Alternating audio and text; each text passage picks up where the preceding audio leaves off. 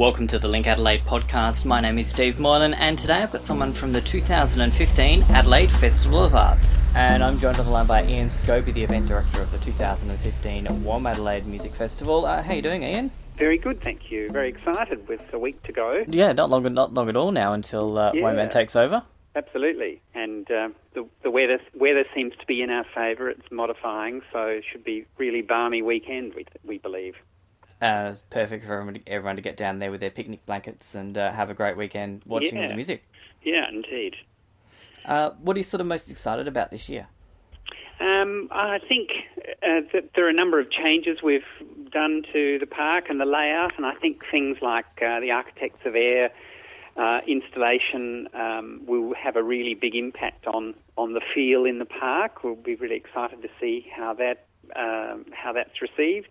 And I think audiences always love that sense of discovery at WOMADelaide. So anything that we can do to try and refresh that experience so people come and find different things is always exciting to explore.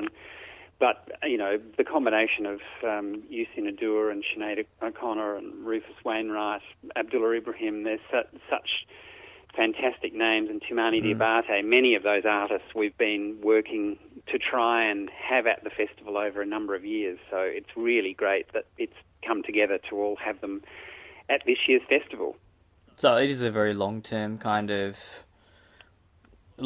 kind of negotiation you need to get some of those acts down to Adelaide for WOMAD? Yeah, because often what will happen is you can begin a conversation and then the artist's schedule will change. They end up with recording commitments. There's a lot of complex, or some of their band who sometimes might work with other artists are committed to work somewhere else. So there can be many reasons that in the end mean a particular artist isn't possible to secure for a festival, and certainly for Yusu, we've been talking to him for a few years about coming back to the festival, really since we had our 20th anniversary, because he'd played at the first festival, and he's also an incredibly iconic performer in that he is one of the first to sort of cross the divide, as it were, between the sort of more world music, African superstar arena into a more widely known Western experience. And he's a fantastic ambassador, not just for the festival and for his music, but for Africa generally. A wonderful crusader who, had a stint in politics. He was the Minister of Culture for Senegal. He's a really active individual who has used his musicianship and his stardom, I suppose, to really try and bring change at a grassroots level in his own country, but also it changed people's thinking about how Africa is perceived. And so, wonderful person to have, wonderful artist to have in the festival. And it's sort of just in terms of looking at the roster of acts, you really seem to be trying to create WOMADelaide as more than just come and listen to the music. You're looking at the other events and the other kind of artistic experiences people can have during the festival as well. Yeah, look, WOMADelaide has always been a festival that is about music, art and dance from around the world. It's not a world music festival. It's often called that, it's pigeonholed that, but we have never seen it as that. It's much broader. Yes, we present a really big roster of artists who you would have been classified as world music artists. But I mean, if you look at how things have changed, within the Adelaide Festival's main program, you've got a musical based on Fela Kuti, but two of his sons have played at the festival, Shun Kuti and Femi Kuti. So the area that 20 years ago was really quite groundbreaking musically and in terms of people's listening experiences, has become much more, not quite mainstream, but it's better known, which is terrific. And that's one of the reasons the festival always equally tries to present new artists and different artists, and whether it's someone like Astronomy Class or DJ Spooky or Jambanai from Korea. It's about trying to provide audiences with a really diversity of listening experiences and the performance experience, be it a dance event or arts installation like Architects of Air. Because what we want for audiences to be able to come and experience a sense of the breadth of, the artistic and creative expression that's going on out there in the world. You do want to have that thing at the end of the 4 days in Botanic Park to really feel you have been around the world, or at least to a number of really interesting places in the world. That's certainly what we aim for.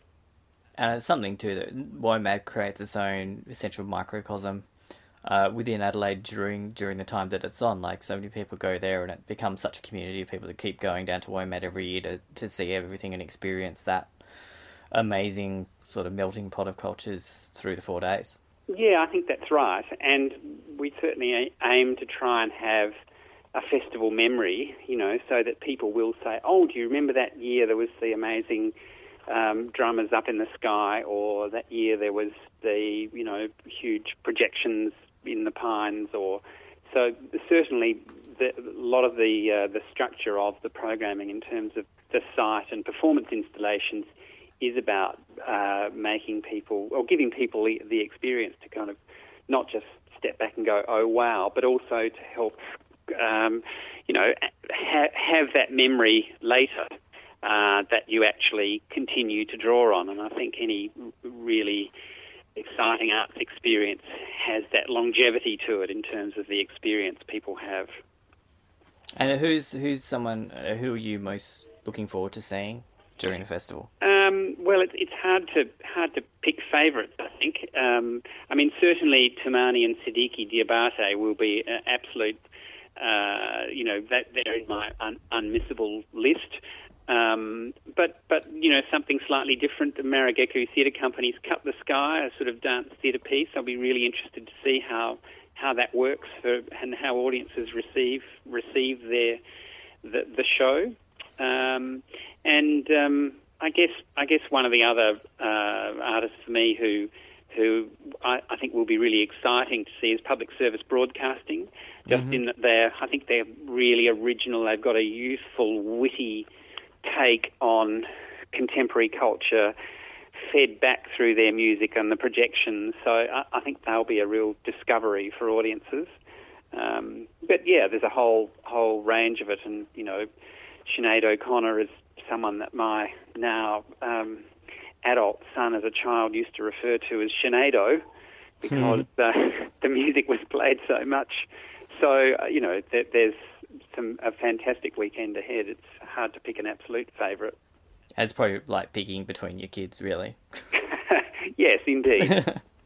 And then you obviously got things like the Kids Zone. So you're sort of broadening it out to the whole family, a massive family experience by WOMADelaide too. Yeah, and I think it's great that there are adults going to the festival now who are taking their children who were often taken as children in the early festivals. So that accessibility, and also having an event where it's actually okay if you're a young adult or a teenager. It's okay to be at the same event your parents are at. Not necessarily standing in front of the same stage at the same time, but I think the festival has always strived to have that sense of a wider community experience, and a little bit like, in a different way, but my own memory as a child growing up in the country was going to the local show, which was an exciting event once a year, where you would all go and in the end often meet your neighbours in a very sociable environment and chat, and our parents would all get together with different people. And so certainly I think WOMADelaide has over time developed that kind of ethos for its audiences, and there are lots of people we know who may have been originally from Adelaide, they're living in Sydney or Melbourne, and they will arrange to meet back at WOMAD, and there's quite a lot of reunioning goes on, I think, during the festival as well.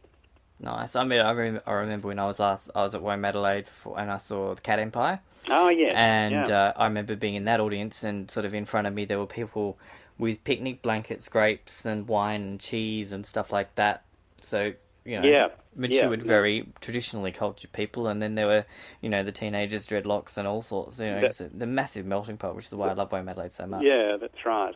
It's terrific, and we're very lucky with the park as well. It's a wonderful setting, and it's that sort of classic Adelaide feature or secret, I suppose, that it's much easier to be able to have a facility like that in a city like Adelaide, rather than a big mega city, and it adds to that sense of it being a global village. And you sort of get down to the parklands and you're so close to the centre of town, but you really don't feel like you are when you're down there. It's sort of such a hidden treasure. Yeah, that's right. It'll be great this year. I mean, for example, audiences will be able to visit Blink in the area around the festival centre and Elder Park, which I'm sure is going to be amazing, and then walk their way down through along the river and into the Frome Road entrance of WOMAD. So, it's going to be a really exciting few weeks generally in terms of the festival, but for WOMADelaide next weekend. And I know the festival, I spoke to David Sefton a few days ago, and he's very excited about continuing to have that relationship with you where, you're sharing acts, sharing ideas, and both being part of the one event and the one massive kind of period of fun that happens in Adelaide at this time of year.